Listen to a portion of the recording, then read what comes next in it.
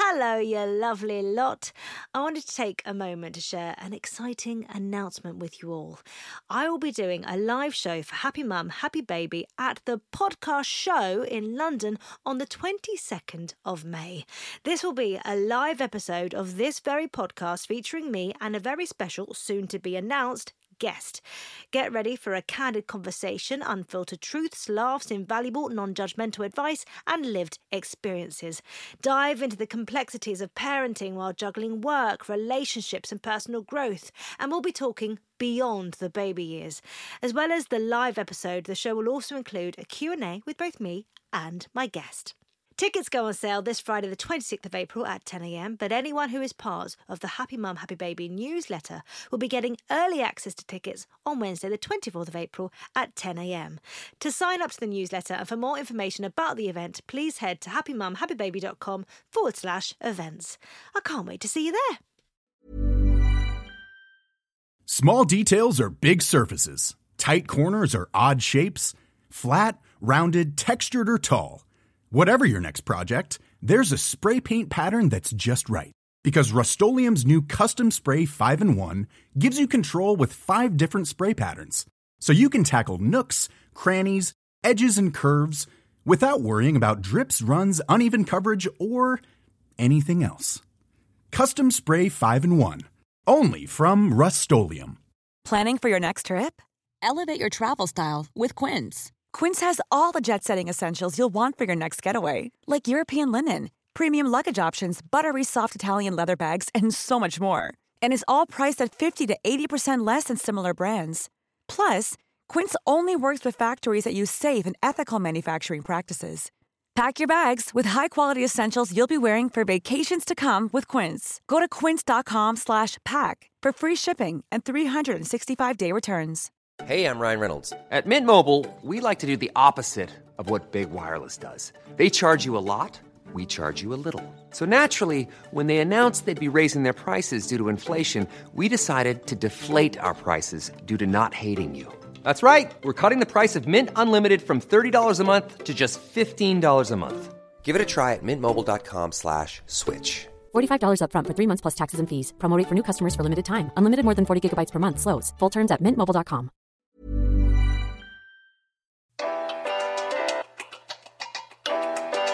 Hello and welcome to a brand new episode of Happy Mum, Happy Baby, the podcast. Today's guest is someone that I met years ago through a breast cancer awareness campaign. Since then, I went on a trek with her to the Himalayas.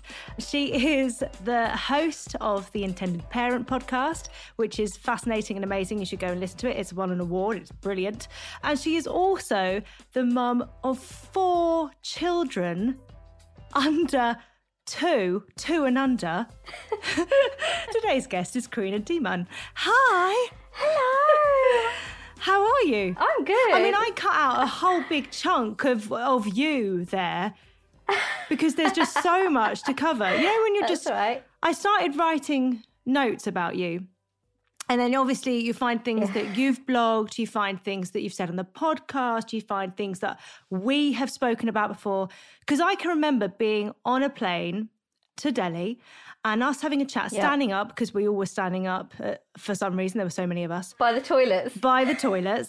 And us talking about having a child after breast cancer and you really wanting to talk about that experience and how there is still that hope. You know, there are loads of different avenues that you can go down. And at that point, you had 1 child. Last year, triplets came into your life. Oh my gosh, what are the chances of that happening? Like, I can't even put it into words. I can't articulate it because it's just so far-fetched that it would have happened. It's just bonkers. Absolutely bonkers. The fact that you're here on time as well for this chat, I was ready for you to be like, because I've kept saying the whole way along, you know, if anything happens, you know, don't worry, we can reschedule, we can push it back. And then you text me saying, I might be a couple of minutes late. A couple. Usually people don't even bother messaging for a couple of minutes late, and you were on time. I know, it's amazing. I have to say thanks to my mother-in-law. She is on triplet duty. Where did you grow up? Did you have a big family? Yeah, I grew up in I was from Hawley, which is like 5 miles down the road from Crawley, so I haven't gone very far. Yeah. But yeah, it was me, my mum, my dad, and my sister. But it was always about extended families for us. So, you know, we're Indian, so cousins are pretty much your siblings, and, you know, all the holidays are spent with your cousins. And so massive families. And now I think, like, one of my aunts who I'm really close to, every Christmas and every summer holidays, we would pack a massive suitcase, like massive, and just descend at her house, like for 8 weeks, me and my sister, and she has 2 kids of her own. And now I'm like, if someone sent their kids to my house for 8 weeks, I'd be like, what the hell? Yes, but are you ready to send all 4 of yours to your sister's house? Yeah. Because that's the really important thing here, Karina. Yeah. I'm ready, mate. Oh, I'm already planning to send them to my mother-in-law who lives down the road. Like, I'm like, are you ready to have them all for the weekend yet? Are you ready yet? Did you always think that you would have a big family? Like did you see yourself with lots of kids around you? Yeah, I did. Before my diagnosis, I definitely always saw myself as like having a big family, and my husband and I would, before we were married, would be like, oh, we want to have kids like relatively early on. We want lots of them. And it was really crazy because we went traveling in 2011 or 12, and we were on holiday. And at the end of our holiday, we had this like luxury hotel in Fiji booked just to celebrate not having to skank it anymore. And we basically were at the pool, and there was this family of, at the time, there was 4 boys. So there was mum, dad, and 4 sons. And they were having the time of their lives. And it was almost like, you know, you just know the kids didn't need any other friends because they had each other, and it was so beautiful. And we ended up becoming their friends because the dad was, I think he was from Sri Lanka, so he was fairly dark-skinned, and the mum was just Canadian and fair-skinned. So their kids were exactly the same skin tone as mine. And like they were really drawn to us, and we were drawn to them. So we were hanging out, and at the end of that trip, me and Sati were like, wouldn't it be amazing to have a family that size? Like, it would be brilliant. And we left it at that. We lost contact. I had my breast cancer diagnosis, obviously no children before then. And then Marla came along, and just as she came along, Fiona, who was the mum, she and her husband found us on Facebook, and they were like, oh my God, guys, we've been looking for you for ages, but we couldn't spell your surname, blah, blah, blah. And then we reconnected, and we were like, how are the kids, blah, blah, blah. And we told her about Marla, and they were like, oh my God, that's amazing. You need to have more. And we were like, oh, it's quite difficult. You know, this is the situation. And then bizarrely, in 2016, when I had my heart failure incident, we were in Vancouver visiting them. And oh, really? So, yeah, it was like we haven't seen each other for 5-6 years. Let's meet up. So we went to Vancouver. We stayed at their house, and actually I fell poorly from their house. And then their kids were just amazing, and they were like, oh, and they're literally just like a family. Even though we've only met 2 or 3 times, they felt like our family. And every time we met them, we're like, wouldn't it be brilliant to have a family this big? And I reckon we manifested that because we kept saying how wonderful this family were. And then, like, overnight, we became, like, a family of 6 from 3, which I'll take that. I mean, they're now a family of 7 because they've got a little girl as well. Wow. But I'll take 6. Yeah. I'll take 6. I don't think I want any more. I'm not sure I could cope. So when you were travelling, at that point, did you ever have in your head when you would like to start trying for a family? Yeah, I think it was always going to be sort of, we were due back from our travels, and we would have been married for 1.5 years. And then we were like, let's get jobs, because we'd quit our jobs. So we're like, we'll get our jobs, settle in for 1 year, and then it's definitely on to sort of making babies. So we were just on that sort of train of, well, let's get all of what the tick boxes that we have to ticked, and then we will start this family. And we were pretty late to get married as an Indian couple. I was 30, Sati was 31.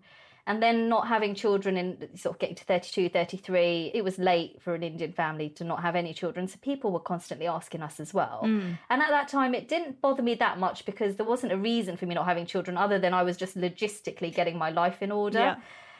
Yeah. And then, you know, along comes 33, 34 and a breast cancer diagnosis that literally turned our world upside down in so many different ways. And you can't control that, can you? You just can't control what happens after that. And it was difficult, really, really difficult. I've got to say, actually, for anyone listening, the first episode of the Intended Parent podcast, you talk in depth about your cancer diagnosis and all of the treatment that follows that. And I've got to say, for people to go and listen to that, because there's so much to talk about. And I feel like we could really go down that route, and I would be absolutely fascinated.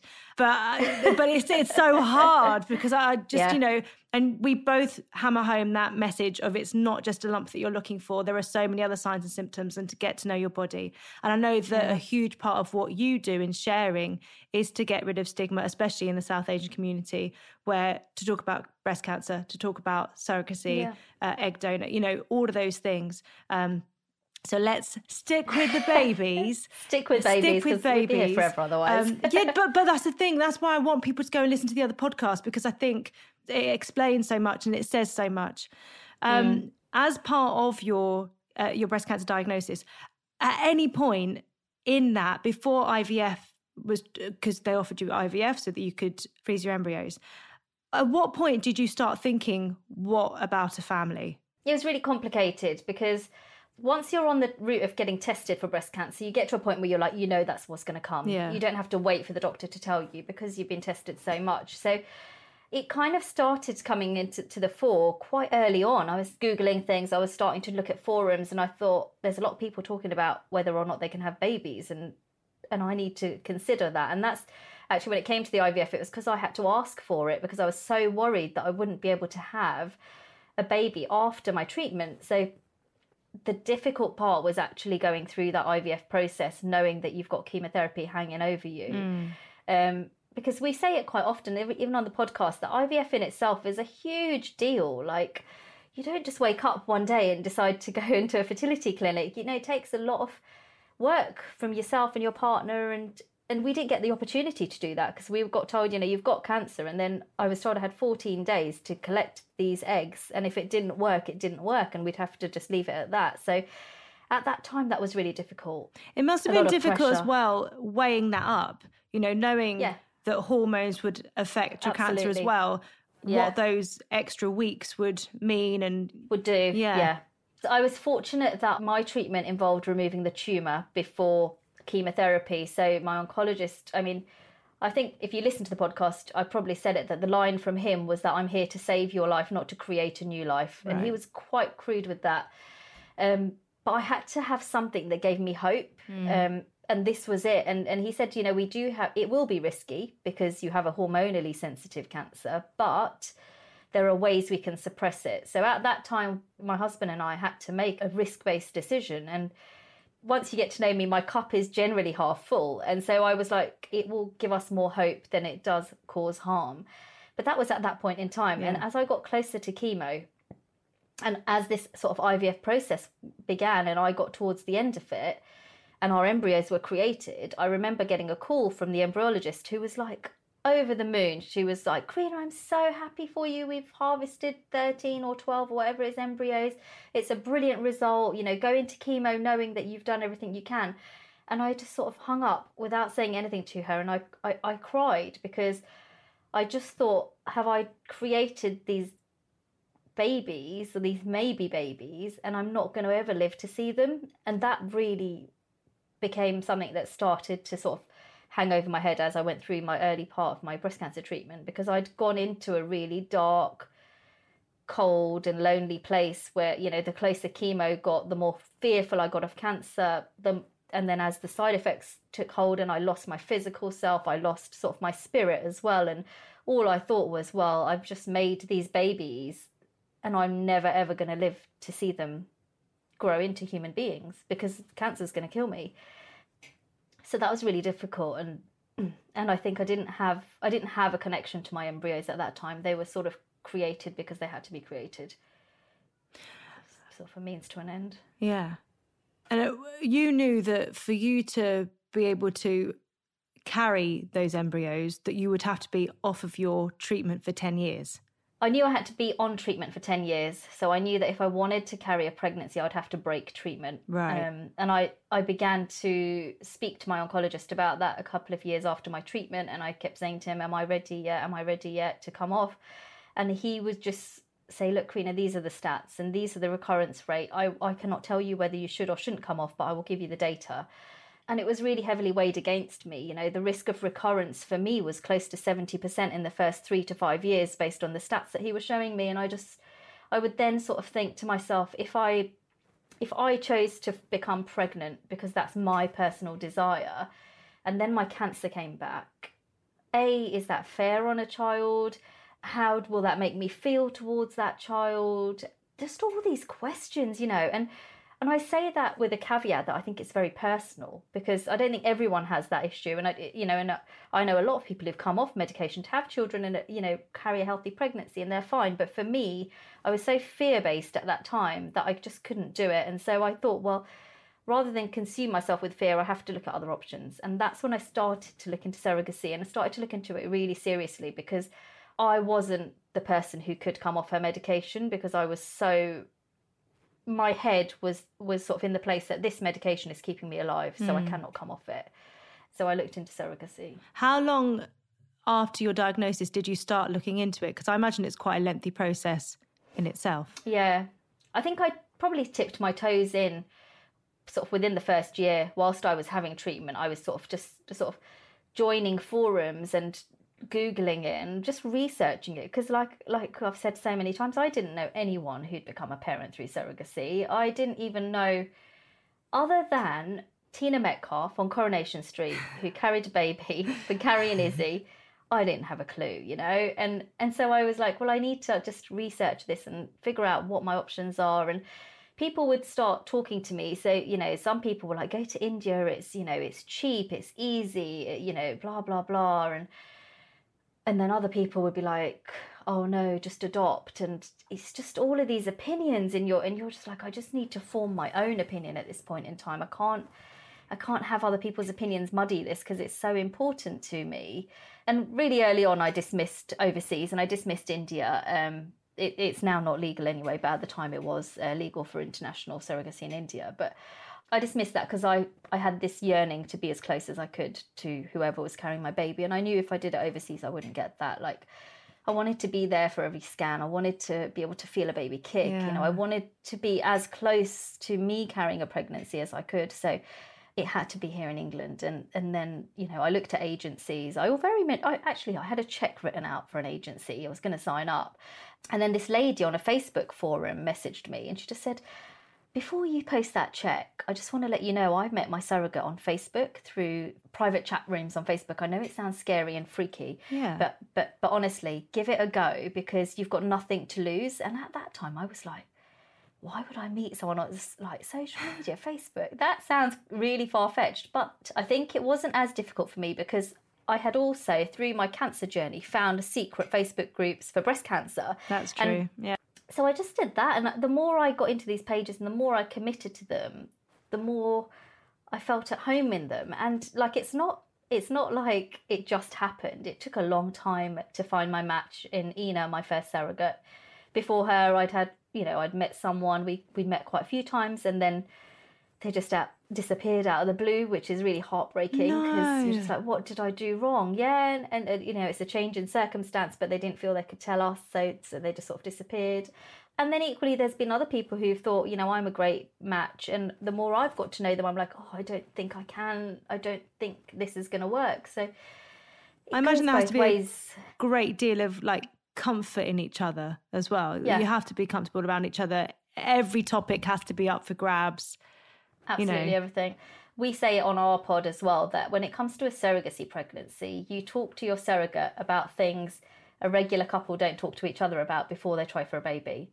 Right. So when you match with your surrogate, you go through sort of an agreement. It's not legally binding, but it's kind of your expectations off each other, and you stand by it. And you talk about what you'll do if a surrogate miscarries at a set number of weeks, or you talk about what you're going to do if it's shown that your child has Down syndrome or any other abnormalities. You have to talk about everything. You have to talk about terminations and what are the grounds on a termination. You don't talk about that before you sort of happily go into naturally baby making. That's not a conversation regularly people have, but you have to do it in a surrogacy arrangement, so you have to be comfortable with that person. And I think for many people who come to surrogacy from an independent perspective like I did, it's not just about your surrogate, it's about her family, her support network, your family, your support, everyone getting on with each other, because pregnancy isn't a one-man band, is it? So I know when I met Ina, I absolutely loved her. Like, I thought she was incredible. But then we met her partner, and she brought her little boy into it as well. And we walked away, and Sati and I said, you know, she's incredible. And then he goes, he's even more incredible. Because he doesn't need her to be pregnant, does he? He's perfectly happy, but he's supporting her through it. And that is incredible. Well, and it's a huge role. It's not just like she'll be pregnant and nothing will change in their lives. No. Yeah, loads of things change in their lives. Were you the first people that she was Caring surrogate for? Yeah. We were. She, at the time, she was talking to another couple, and she basically messaged me to say, look, we want to match with you. And then later she said, you know, there was someone else, but Ivars liked you more. And so he told me I should match with you. And I'm like, I knew I liked him. I knew I liked him from the beginning. So good that you picked up those good vibes. Definitely. Yeah. It's so many people coming together to create these lives. Absolutely. Like I've never met a family like mine. And I've never met an Indian family like mine. And I just think there's got to be more of us out there. Or there's got to be people who need to hear this story so that they can be inspired to create their dream. Mm-hmm. Or know that, you know, if they're going through cancer treatment or whatever they're going through that is in the way of them going down the traditional path, if you like, that there are other avenues and other ways. Exactly. Yeah. And then when you did decide to go ahead with Ina, then what happens? So we took a very long time because we were both first timers, Ina and I. So we met that first time, and then it feels to me like it's generally the women who talk, because generally women talk more than blokes anyway. Like Sati and Ivars, they just needed like a whiskey between them and they were all right. Like me and Ina would be nattering away. So Ina and I would WhatsApp loads, and then we would chat loads, and we would just tell each other what we're doing, and we genuinely became friends. Like there was a friendship there long before there was a baby there. Yeah. And it took us, it was almost 12 months to the day, I think, of us beginning to sort of seriously talk to each other to embryo transfer with her. So we took a year. We didn't really know anything about IVF. Yeah. We didn't understand how it worked. We didn't have a clinic. I had embryos in a hospital that didn't have a surrogacy license, so I had to move them. Like, I never knew any of this stuff. It was sort of like learning on the job. So I took my time with Ina, and we both leaned very heavily on friends in the surrogacy community, and eventually got to the point at which we transferred the embryo into her. And were you all there that day? No, we weren't. It was just me. So Sati was working, and Ina and I went to the clinic. Her partner and her son were with her. And we'd been in and we'd seen the embryologist, and they'd said, look, Karina, you've got, 5 or 6 really good embryos, but this one this is the one. And we were like, okay, this is the one, right? And she said, this is the one we're going to transfer. And I saw the doctor, and he goes, look, there's no need to transfer more than one. You've got such a good quality one. We're going to use that. And we just did it. And then we went and had a drink. Well, Ina didn't have a drink. We did this transfer. And actually, another thing that I wasn't really aware of was Ina and I didn't really talk about where our boundaries were. So they said to me, do you want to come and see the transfer? And at that point, I thought, oh, that's a bit personal. I mean, I didn't think of the point at which she's going to give birth to my kid, and that's all right. So I didn't want to go into the room to sort of invade her privacy when they were transferring this embryo in. So I sort of waited in the hallway, and I was just like walking up and down. Her partner was like walking up and down. We're like, why is it taking so long? And then she came out and she was like, oh, it was amazing. I wish you were in there. You could see the embryo on the screen and you could see them put it in. And I was just like, oh, I can't believe I said no. Can't believe I said no. It was just crazy to then think, she's going home and she might just have this little baby. Well, what was that wait like before she took her first pregnancy test? Oh my God, it was horrendous. So but we knew it was going to be bad. Like, we knew it was going to be difficult. So Sati and I had booked a 3-day break to Brussels because we were like, we're just going to get on the Eurostar, do something to distract us, to sort of take 3 or 4 days out of this process. So we saw Ina home, and then we got on the Eurostar and went on a little city break. We went off, and then I came back, and we heard this devastating news that we didn't have any embryos left after that. And all that we had was inside Ina's womb. What had happened to the other embryos? The clinics say they were substandard. The agreement was that whatever happened to those embryos, A, I get a phone call, and B, they get refrozen, because we knew I couldn't collect again. Yeah. So everything we had was sort of that round. We didn't get a call. And then we were later told that they were allowed to perish. So they should have been refrozen at day 5, but they were taken to day 6 and perished. And that was really hard to hear. I came home and I said that to Ina. I said, there's nothing left. And when I was told that I didn't have anything left, I really mourned those embryos, like really, really, really I found it heartbreaking. We didn't know if it had worked with Ina. I'd lost the last chance of motherhood that I could have if I could have gone again. And it was soul destroying. Like, I remember I fell to the floor in my hallway and just cried so much. And Sati came back and he said, it's okay, don't worry, it'll be fine. And I remember shouting at him, I was like, it's fine for you, you could do it again, you could have biological children if you want. I can't, because this is my body, it's broke, you know. And I think it was like loads of anger that I didn't realise was there until that point in time, about how I couldn't do this again and how I couldn't carry this pregnancy, how I couldn't create more embryos. And, you know, it was all of this stuff that had been taken away from me that I hadn't really dealt with until the point at which I've been told that my backup plan that I thought I had has just gone. Yeah. Just vanished. And then I called Ina and I told her, and she was gutted. And I think then the pressure for her was immense. Yeah. Because the only chance I had at having a biological child of my own was inside her womb. And she was like, I hope this works. I hope this works. I really hope this works. And Ina was incredible. She just kept checking in on me, and she was like, yeah, we're going to be fine. We're going to be fine. And we'd had this agreement that we would not home pregnancy tests. Oh, we would really? Just wait for, we said we would just wait for 10 days, go back to the clinic and get the blood tests done so that there's no false alarms. There's no, maybes. When we would find out at the same time. So we said, let's find out together, like me and you together. We don't want to, let's not do home tests. Yeah. So we had this agreement. But, I guess every pregnant woman wants to pee on a stick, right? Yes. It became a hobby of mine, Karina, to be honest, just peeing on sticks. Yeah. So, I think once we picked ourselves up from this embryo thing, she was like, I need to give her some good news. So she was probably peeing on sticks like crazy. And she would just send me pictures on WhatsApp. And she'd be like, I'm in the bathroom. And I'm like, don't do it. Don't do it. And then she goes, I feel pregnant. And I'm like, don't tell me. And then she would sort of send me pictures, and I basically had turned off that automatic download on WhatsApp after a while, because I was like, I do not want to open a picture of a pregnancy. I literally don't want to know. And then she sent me one, and I was like, I'm just going to flip and look, because if it was negative, she wouldn't be sending me pictures, would she? So I opened one, and there were 2 lines, and I was like, is this what a pregnancy is this what it looks like? And then I was like, don't send me anymore. Don't send me anymore. I've got an idea of what's going on. Don't send me anymore. And then we were in Wix one day, me and Sati. We were buying some DIY bits. And she video calls me. She goes, look at the video I've just sent you. And I was like, I'm literally in a DIY shop. And she goes, watch the video. So I was like, okay, fine. So I hung up the phone. I opened this picture video thing, and Sati's looking at me, and he's like, And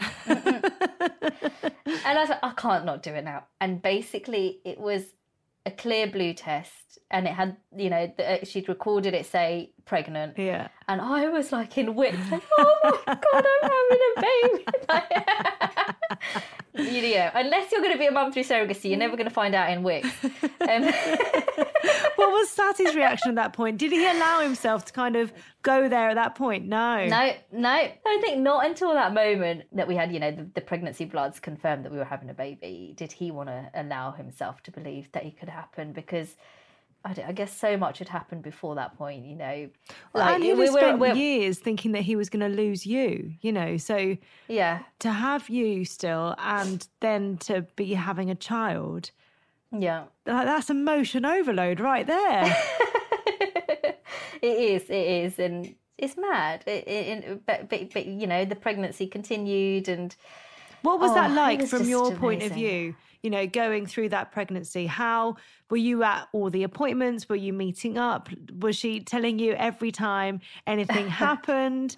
How did it work? She was incredible. So she would tell me how she was feeling. She would tell me if she had cravings. She would send me videos as her bump grew. And like, oh my God, one of the most beautiful things that she did was on Mother's Day 2018, just before Amala was born. It was just a regular Mother's Day. I was just going to go and see my mum. And I didn't really think about the fact that I was going to be a mum, because it sounds weird, but because you haven't got a bump, you're not constantly in that frame if I'm about to be a mum. Yeah. There are times where it just sort of slips you, you just get on with your regular life. And so I was just going to go to my mum's house, and then I woke up and she'd sent me this picture, and she'd had her daughter paint a baby bump. Like, her bump was painted, and then it just had "Hello, Mummy" written on it. Oh my gosh, she made me cry. Like, literally, that was just one of the most beautiful things she did. But other than that, like, she was sending me videos of the baby kicking. We were there for every single scan. We had some private scans done, which was really lovely to get sort of like the 4D imaging and stuff. So we were really, really close to Ina through our pregnancy. Yeah. Really close. And what was it like when everything started, when she went into labour? Yeah, it was tough. So we'd always had a plan, like a birth plan, and that was that Sati and I were allowed to be in the room with her, and that was okay with the hospital. They were quite familiar with surrogacy pregnancies. So the plan was that we'd all go in together. She'd had a slight complication the week before. We'd been in for a last midwife appointment and actually showed that Amala was dry. So, had lost a lot of fluid. And then she was told that she would need to be induced because Amala was dry. And we were so close to due date that it was not a problem. And then labour was clearly a lot more difficult than any of us imagined. And she ended up needing an epidural, which she always said she wasn't going to have, but she needed it. Yeah. And asked that Sati and I didn't come in the room. So Sati and I were outside, like, going, oh my God, why has she changed her mind? Like, is she okay? And I kept texting our partner going, is there anything I can do? Like, I can't take away any of this pain, or I can't do anything physically, but can I do anything to help you? Can I get you food? Can I get you a drink? Can I go home and get you anything? And he was like, we're fine, she just needs some time. So we were just pacing up and down outside for sort of 4 hours. And then eventually they let us in. Ina said, that's fine, they can come in now, things have calmed down. So we went into the room and I just saw her, and it was the most surreal thing in this world, seeing another woman about to give birth to your child. And as her sort of labour progressed, she had sort of an issue came with her epidural line came out. So she went from being like pretty comfortable to full on contractions and ready for the baby to come. And I was just standing there looking at her. Sati at this point stepped outside because it was just a bit too intense for him to be in there as well. She was, really, really unwell. Yeah. Like, she was being sick and, so uncomfortable. And I just sat there thinking, I did this to you, and I just felt so helpless in that moment that I couldn't comfort her because I wasn't the person she wanted at that time. I couldn't do anything to help her.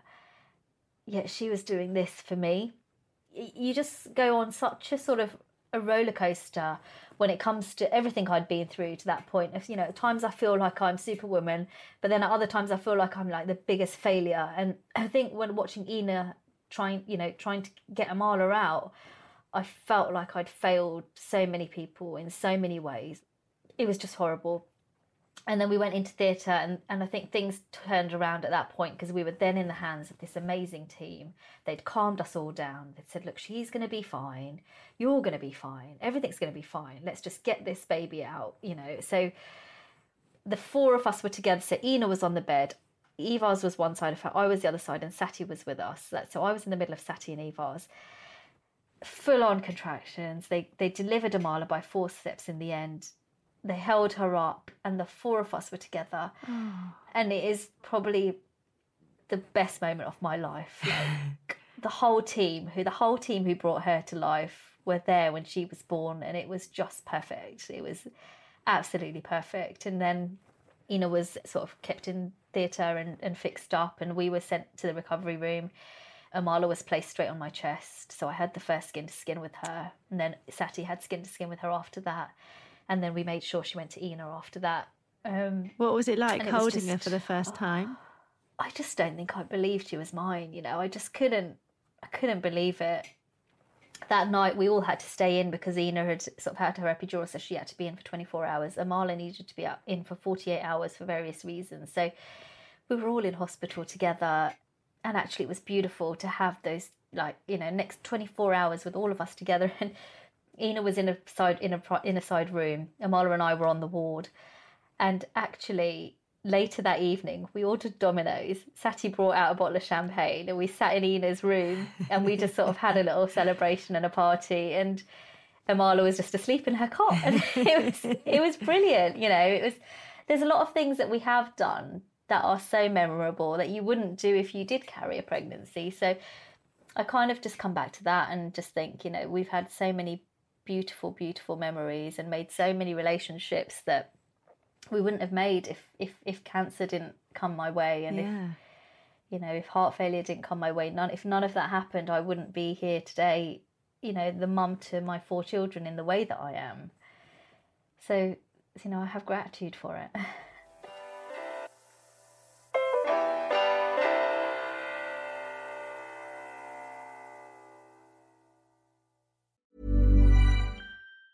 Hi, I'm Daniel, founder of Pretty Litter. Did you know cats tend to hide symptoms of sickness and pain? I learned this the hard way after losing my cat, Gingy. So I created Pretty Litter, a health monitoring litter that helps detect early signs of illness by changing colors, saving you money and potentially your cat's life. Pretty Litter is veterinarian developed, and it's the easiest way to keep tabs on your fur baby's health right at home. Go to prettylitter.com and use code ACAST for 20% off your first order and a free cat toy. Terms and conditions apply. See site for details. Even when we're on a budget, we still deserve nice things.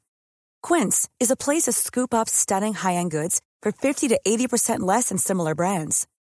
They have buttery soft cashmere sweaters starting at $50, luxurious Italian leather bags, and so much more. Plus, Quince only works with factories that use safe, ethical, and responsible manufacturing. Get the high-end goods you'll love without the high price tag with Quince. Go to quince.com/style for free shipping and 365-day returns.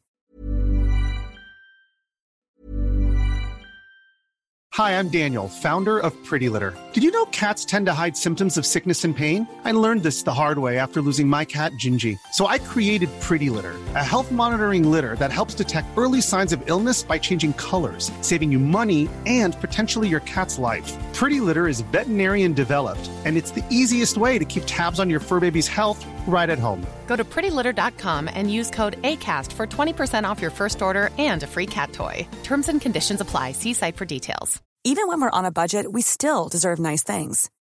Quince is a place to scoop up stunning high-end goods for 50 to 80% less than similar brands. They have buttery soft cashmere sweaters starting at $50, luxurious Italian leather bags, and so much more. Plus, Quince only works with factories that use safe, ethical, and responsible manufacturing. Get the high-end goods you'll love without the high price tag with Quince. Go to quince.com/style for free shipping and 365-day returns. Well, how old was Amala when you decided you wanted to extend and you wanted to look into growing your family? She was quite young. She was young. And I think it's that thing of coming from a family that's quite a big family and we've got all our cousins and stuff. We always knew that we wanted more than one child. And I think from the minute our embryos were gone, I started thinking, if I did want another child, what would I do? And I started allowing myself to research donation. And I initially started looking actually at traditional surrogacy, where a surrogate uses her own egg to get pregnant. Right. And I started looking at that. But then at that time, Ina was like, if you want a sibling, I'm going to carry it for you. So quite quickly after Amala was born, as a team, we decided we'd go again, like when the time was right. And so Ina never wanted to do traditional surrogacy. So I knew then that I'd have to find a donor.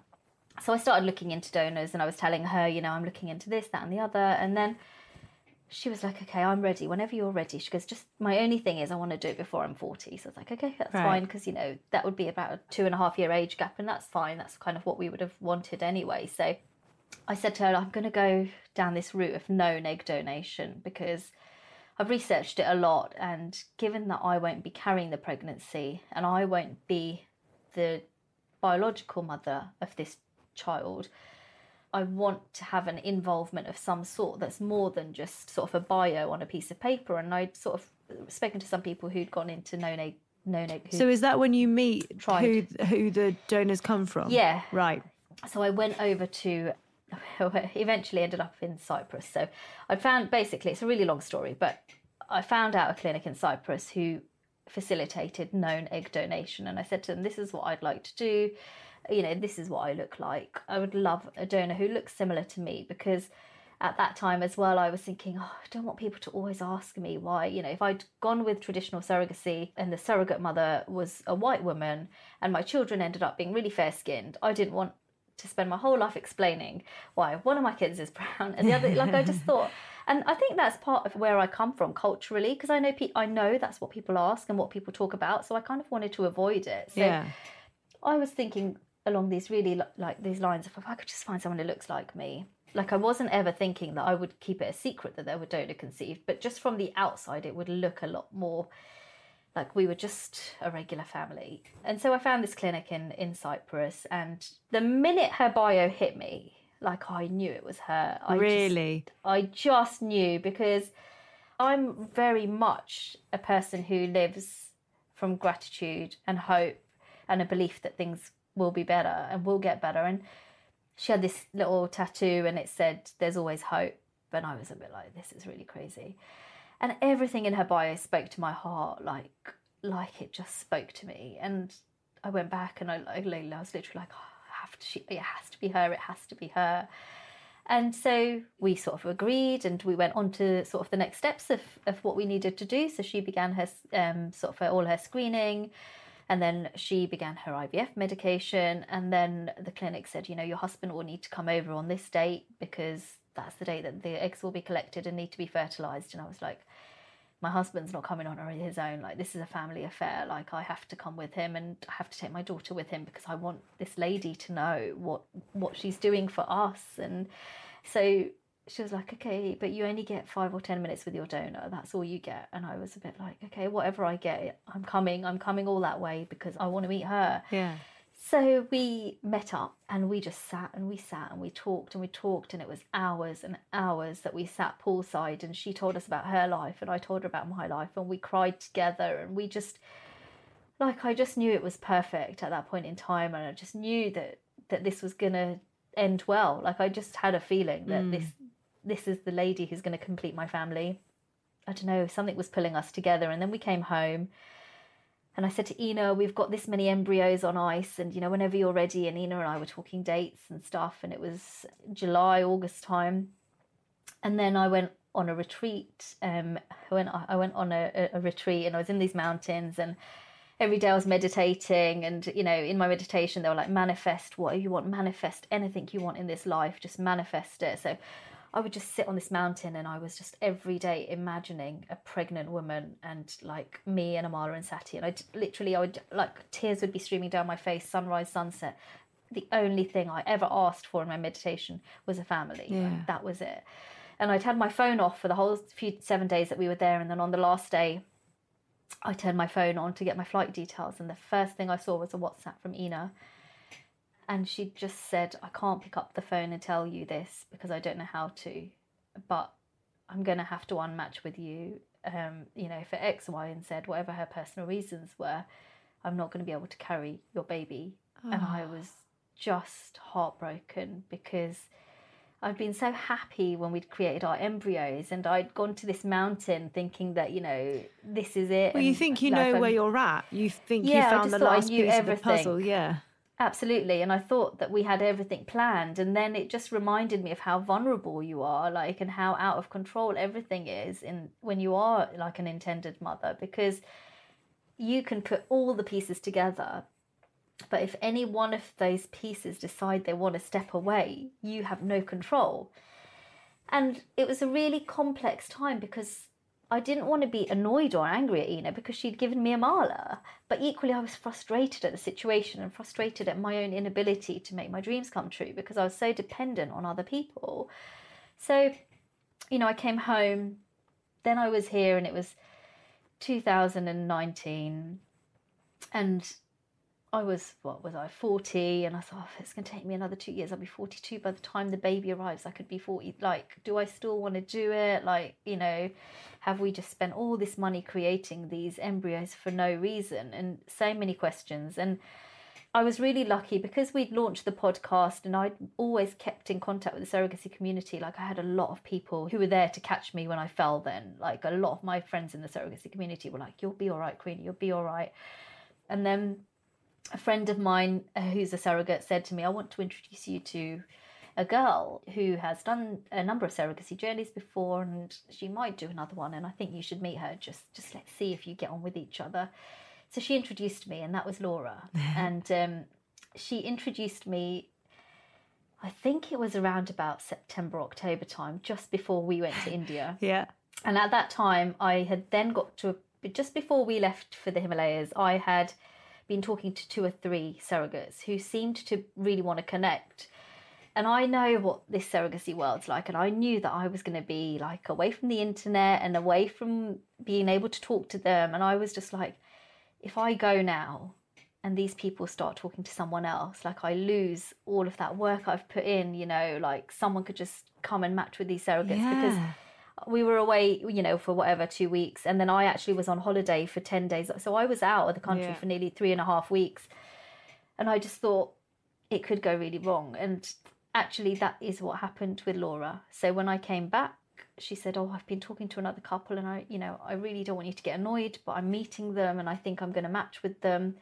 There was another lady and she did the same. She came back to me and she said, oh, in the time you were in India, I went and spoke to my old IPs and actually they want to go again. So I feel obliged to give them a chance with their last embryo. And I was like, I just had a feeling. And that period when we were in India, I sort of, that was hanging over my head that, you know, I wasn't matched again. It was my 6-year chemo anniversary out there. It was Diwali out there and, you know, I wasn't with my family and I was longing for this other family and it was just so intense, you know.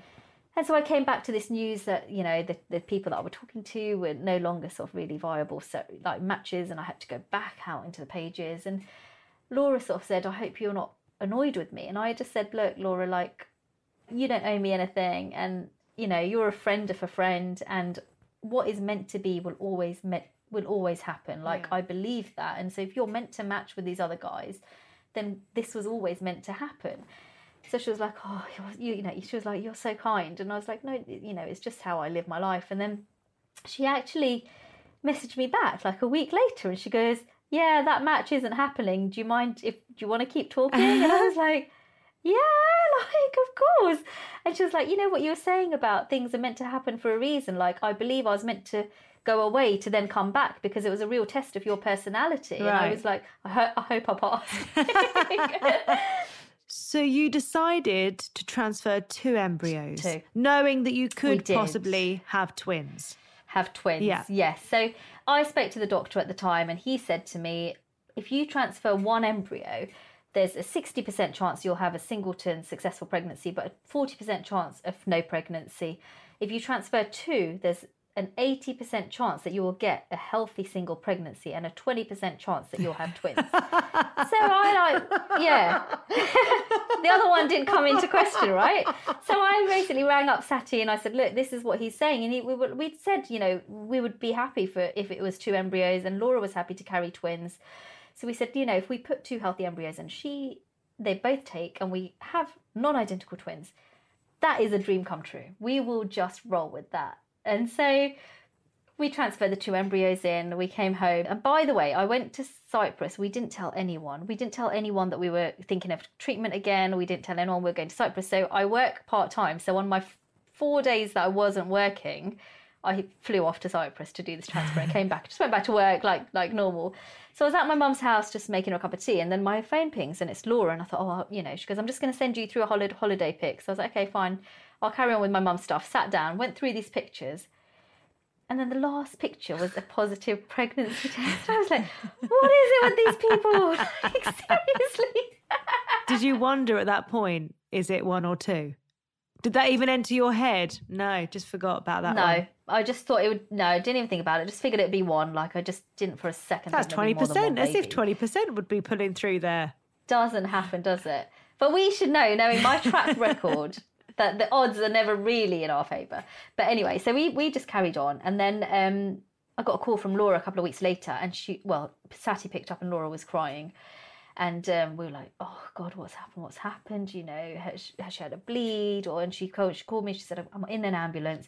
They think it might be an ectopic. I'm in hospital. I'm on my way to hospital. And I said, like, do you want me to come to Northampton? Like, do you want me to come up there right now? And she was like, no. And by now we were hearing mumblings of COVID and stuff. She goes, you stay, you know, you just stay there. I'll tell you what's going on. And so they said, she came back and she said, you know, they're concerned, but it's too early to tell. So I have to go back for another scan in 1.5 weeks or something like that, when it was closer to sort of 5.5 to 6 weeks, and we might have seen a heartbeat. So I knew the day she was going back for that, and Sati and I were just like, you know, biting our fingernails on what would come out of this scan. And then sort of I had my phone by my side all day, and then she rang me sort of in the afternoon of the day of her scan, and she said, are you sitting down? And I thought, oh God, what is she going to do? What is she going to tell me? And she goes, and don't swear. And I was like, okay. I said, well, what's happened? And she goes, you're having triplets. And I, obviously, I swore. And she was like, I told you not to swear. And I was a bit like, what? Gosh. And obviously I sit here now, like, absolutely grateful and in love with my 3 babies. But at the time, I was a bit like, holy moly, like, can I deal with this? Like, you know, as it is, I live with chronic fatigue and I live with whatever health conditions. Like, can I raise 3 babies? And in our agreement, we'd said, you know, if it's twins, that's fine. But if it's triplets, we potentially would look to reduce. Like, in terms of, like, practically what we thought we would want to do, we didn't think we could raise 3 kids. But the minute she said it, like, I was a bit like, well, I wouldn't ever say that one was able to live and the other, like, I wouldn't, who am I to choose? Like, if they're there, they're there. Yeah. Like, she was a bit like, oh, thank God. Like, you know, I was so scared that you were going to ask me to reduce. So we agreed that we'd keep all 3 babies. And we said to each other, we knew it was a high-risk pregnancy. And if Mother Nature decided that they wouldn't all 3 make it, then that was not in our control. Laura, the specialist that she was seeing, kept telling her to reduce. So she decided that she would change doctors, because she was like, I'm not going to reduce this pregnancy, so I need a supportive team. So she then found a team who were really good, who were scanning her every 2 weeks to make sure that her and the babies were okay. We, just before we went into a full-on lockdown, and Laura had told us that there was triplets, we booked a private scan. Sati and I went up, we left Amala at home and went and saw the triplets inside Laura's tummy together. And that was the only time we actually were all together in a room. What was that like? What was it like knowing, because you then had the 2 pregnancies to compare, not being able to be there? Did you find new ways of being involved with it all? Yes and no, I think. It was incredibly difficult, and, you know, there was no real way of sort of substituting being there in person. So we just kept in touch over the phone. But I think the fact that we had Amala was the distraction. So I didn't realise how much I was missing out on until it got really close to the point. So we got to the 12-week scan, and that was, I think, the first time I really felt like I'd missed out on a lot, because the rules were one thing, but the other thing was that I was shielding. Yeah. So I couldn't go, and I was afraid to go. So by the time 20 weeks came, like, Sati and I had a real, like, conversation. I was like, if I don't go now, I could potentially never get to see, like, another scan. Also, like, if any of the babies didn't make it beyond 20 weeks, like, I didn't want to never have seen them. Yeah. Yeah, anyway, so we went to the 20-week scan, and that was really difficult, because I went in and I just expected to be like, oh my God, this is amazing, and blah, blah, blah, and just see the positives in it. And I did. I mean, it was incredible seeing the boys, and obviously we didn't know they were boys at the time, but just sort of seeing all of their anatomy and, you know, these 3 lives inside this tummy, it was incredible. But what I didn't prepare myself for was that, because Laura had been having her scans every fortnight, she knew everything about the babies, and she knew so much about them that I just felt, again, that sort of worthlessness that I felt when Ina was giving birth. I just felt it just crept back in, and I just was like, she knows everything about my babies and I know nothing. Yeah. Like, I wouldn't even be able to tell you what part of that body that they're scanning right now. Like, I wouldn't have a clue. Yeah, it was hard. The 20-week scan was quite difficult. And then we booked in a private scan shortly after that, so Sati could go in and see the babies. So he went in. And we got a video and we brought it back home. And then that was the last time we saw Laura pregnant, basically. It was lovely. We had a bit of a walk together. We got some lovely photos together. Amala was there. And, by this time, Amala's like, Lola, my baby's in Lola's tummy. And it was just the cutest thing ever. And that was a really special day.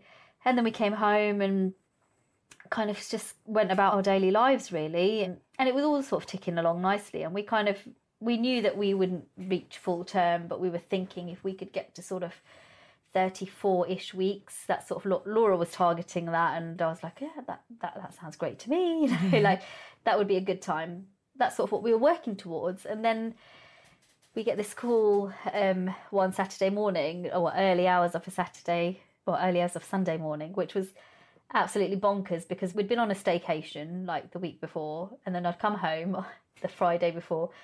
Amala had been a bit of a pickle and sort of helped herself to some of the contents of my bag in which I had some of my medication. So I had an absolute heart attack that she'd taken one of my tablets. So we ran her to A&E. So we were with her in A&E until sort of 4 a.m. on the Saturday morning before, and then went to bed on Saturday night thinking we're going to get a really good night's sleep, and got a call from Laura at 3 a.m. and she was just like, Karina, the babies are coming. And I was a bit like, oh my God, like, could not believe it, because we were 30 weeks. Yeah. And I just sort of whacked Sati, and I was like, the babies are coming. just couldn't get up the M1 fast enough, basically. Did you know what the situation was going to be when you got there this time? Did you know if you were allowed in the hospital because of everything going on? Yeah. What? So we'd had a birth plan, and it was quite clear on the birth plan that Laura had her sister as a birth partner, and then myself as someone else who would be going into the room. So they'd agreed that I would be allowed in regardless. Mm-hmm. And then that if they managed to get a larger room for that is built for multiples, then Sati would be allowed in as well. So we'd gone there with this knowing that one of us could get in to be with Laura.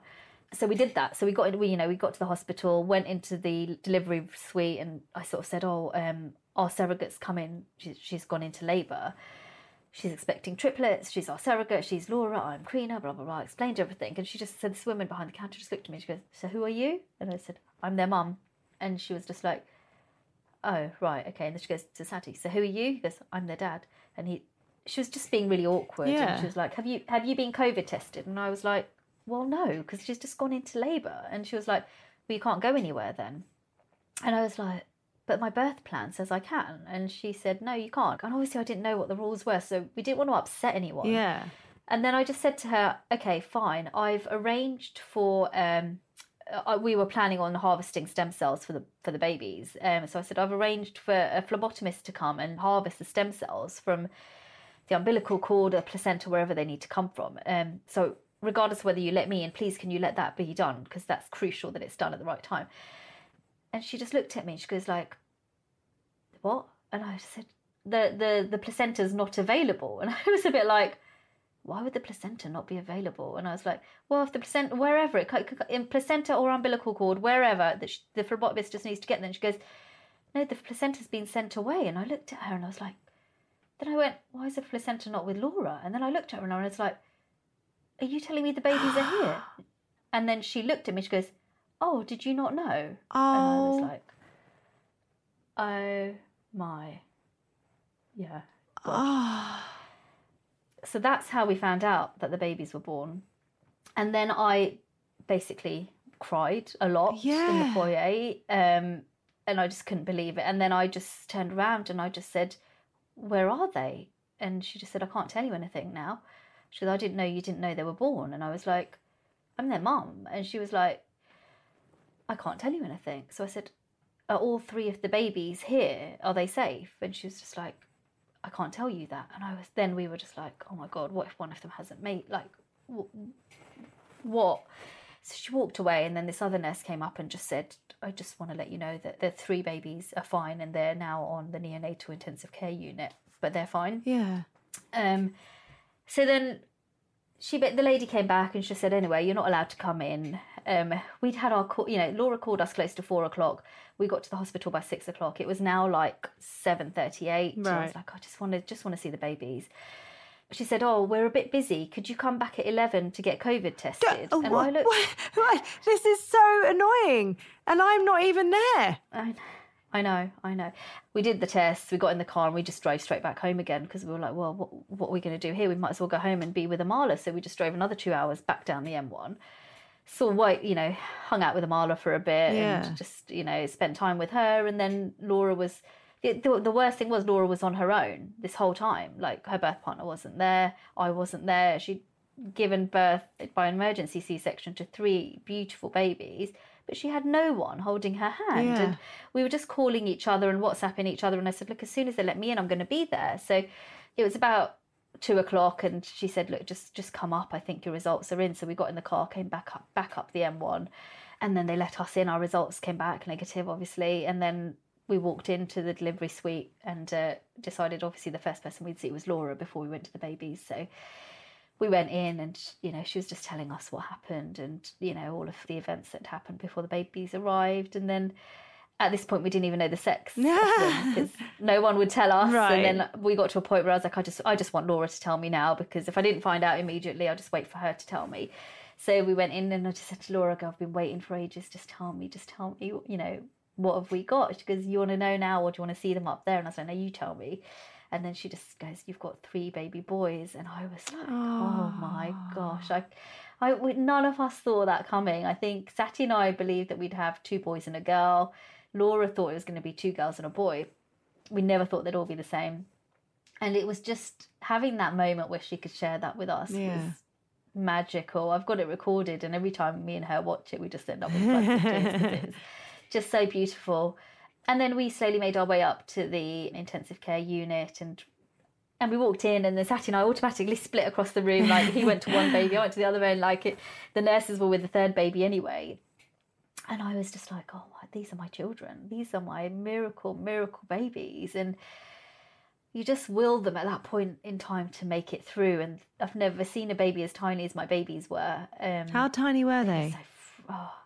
They were around 3 pounds each, so just sort of a pound, like slightly over and slightly under. So they were so small, and they were just all curled up in their incubators. And we made our way around to each one of them, and it was like it took us so long to get into that intensive care unit. We'd been outside for so long, like just wishing to get through. And then when we got through, the emotion and the love and the relief that they had made it to this point.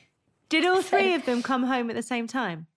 Yeah, we actually requested that. So they stayed in Northampton for 4 weeks, and then they were well enough to transfer down to our local hospital. So we moved back home when they were 4 or 5 weeks old. And then, they were all discharged together after 8 long weeks in NICU. And it's just wonderful to have them home. And what was that like, that first time, having all of your family there? Because I always think of the first time of having a newborn at home, that first time coming home, and then just being like that, what now? But yeah, even though, you had Amala, suddenly you've got newborn triplets. It must have been that feeling all over again, but like multiplied. Yeah, we went into autopilot, I think, a little bit, that, we've just got to get them home. We've got to figure out how we're going to fit them in the car and transport them home and get all of that stuff. So we went into that sort of practical, logistical nightmare, and then arrived on our driveway and started to unbuckle them. And I literally said to Sati, this is it. This is us. We're like the TV show now. And yeah, we walked in the door, and my sister-in-law and my mother-in-law had been looking after Amala, so they'd had some balloons put up, and it was just perfect. And walked in, put them down, and then literally the tears just out of nowhere, the 3 of them were put on the floor, and I looked at them and just cried and cried. And Sati came and he held me, and together we cried, and we were just... We've known so much heartache in the last 5 or 6 years. We've known a loss of so many things, and we've sort of clutched onto this dream of having a family, and we've never ever given up on that, never let anyone tell us that it's not possible. And then we did it. We created this incredible family of 6. That, I would have been happy with 2 kids.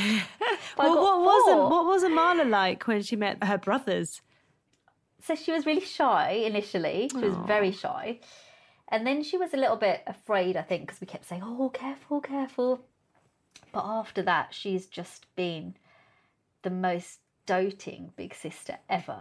Ever. So she you know, she's got her favourite, I'm not going to lie. So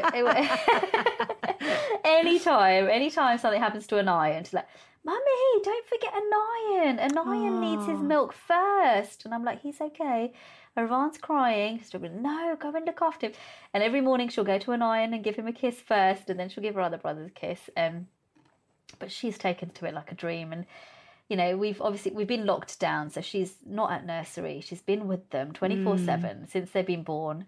And actually, you know, bringing her home to them, it was really interesting because she knew they were alive because we'd moved up to Northampton and we kept saying we're going to see your brothers, and we'd bought her presents from her brothers, but she'd never met her brothers because she wasn't allowed into the hospital. And then when they did arrive, I think she was a bit like, these are the brothers that they keep going to see in hospital. These are the people, like, these are the babies. So she kind of sort of took a little while to put all the pieces together. But once they were together, like, you know, she's just the best big sister ever. And I'm sure everyone says that about their kids. But you're just filled with such pride, you know, as a mum, to know that you've raised such a beautiful human being who dotes on her siblings so much. And I hope they, you know, I genuinely hope they keep that bond for life, and nothing or no one or anything comes in between them, because it's just gorgeous to see. It's, you know, it's just beautiful. It must feel so, I'm going to say strange, but I don't think that's the right word, to look back and to see you being given that cancer diagnosis and looking at what your future might look like, thinking about, you know, if you're even going to be here, what the effects are going to be, and then looking at you now and having this family of 6. You know, is it beyond what you could have ever dreamed of? Way beyond. And you know, although it seems like a lifetime ago that I received my diagnosis, sometimes it feels like yesterday. Like it just takes one thing to trigger you straight back to being on that chemo ward, or, you know, and I don't forget it for 1 second. I don't take any of where I'm at for granted.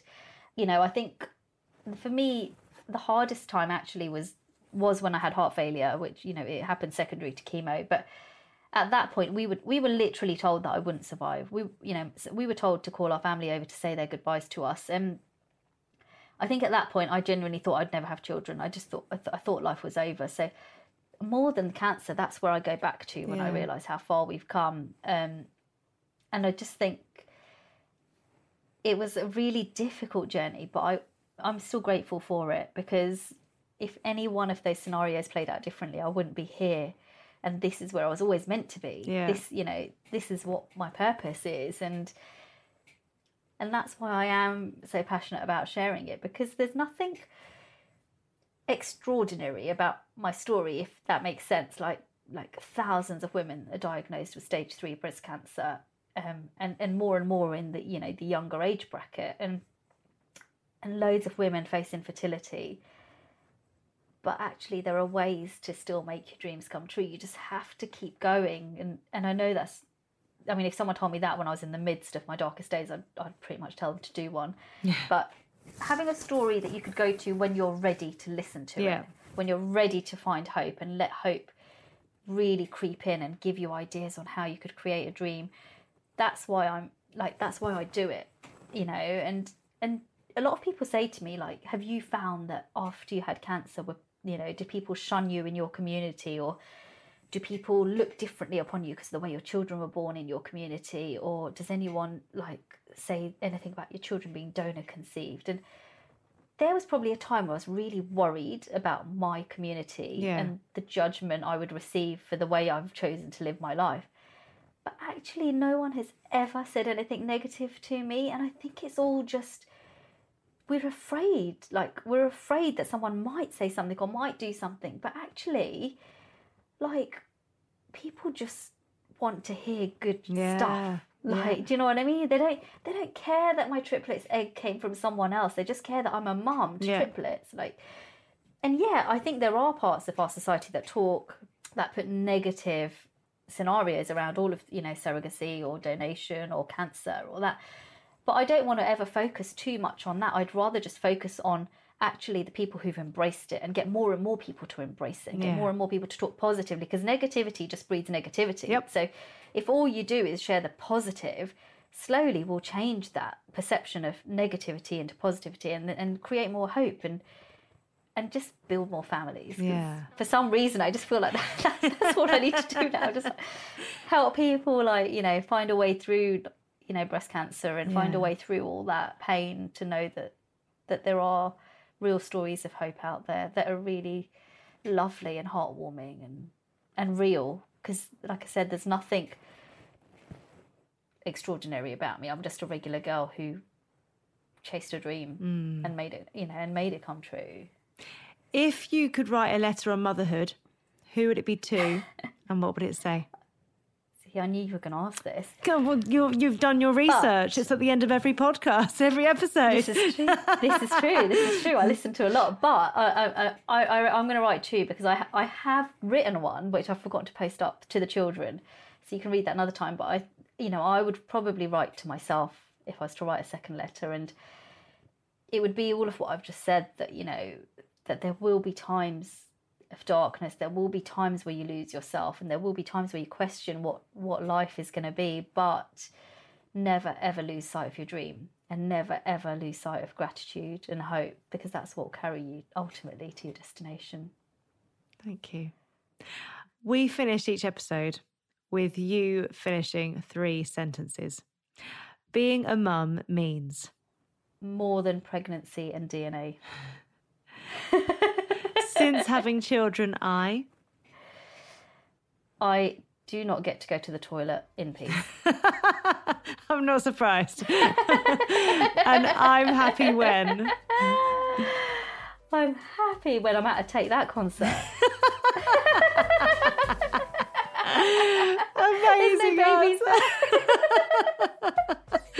Karina, thank you so much for coming on and sharing. Thank you. Thank you, G. Love you loads. And you. Thank you. I knew we were going to talk for absolutely ages.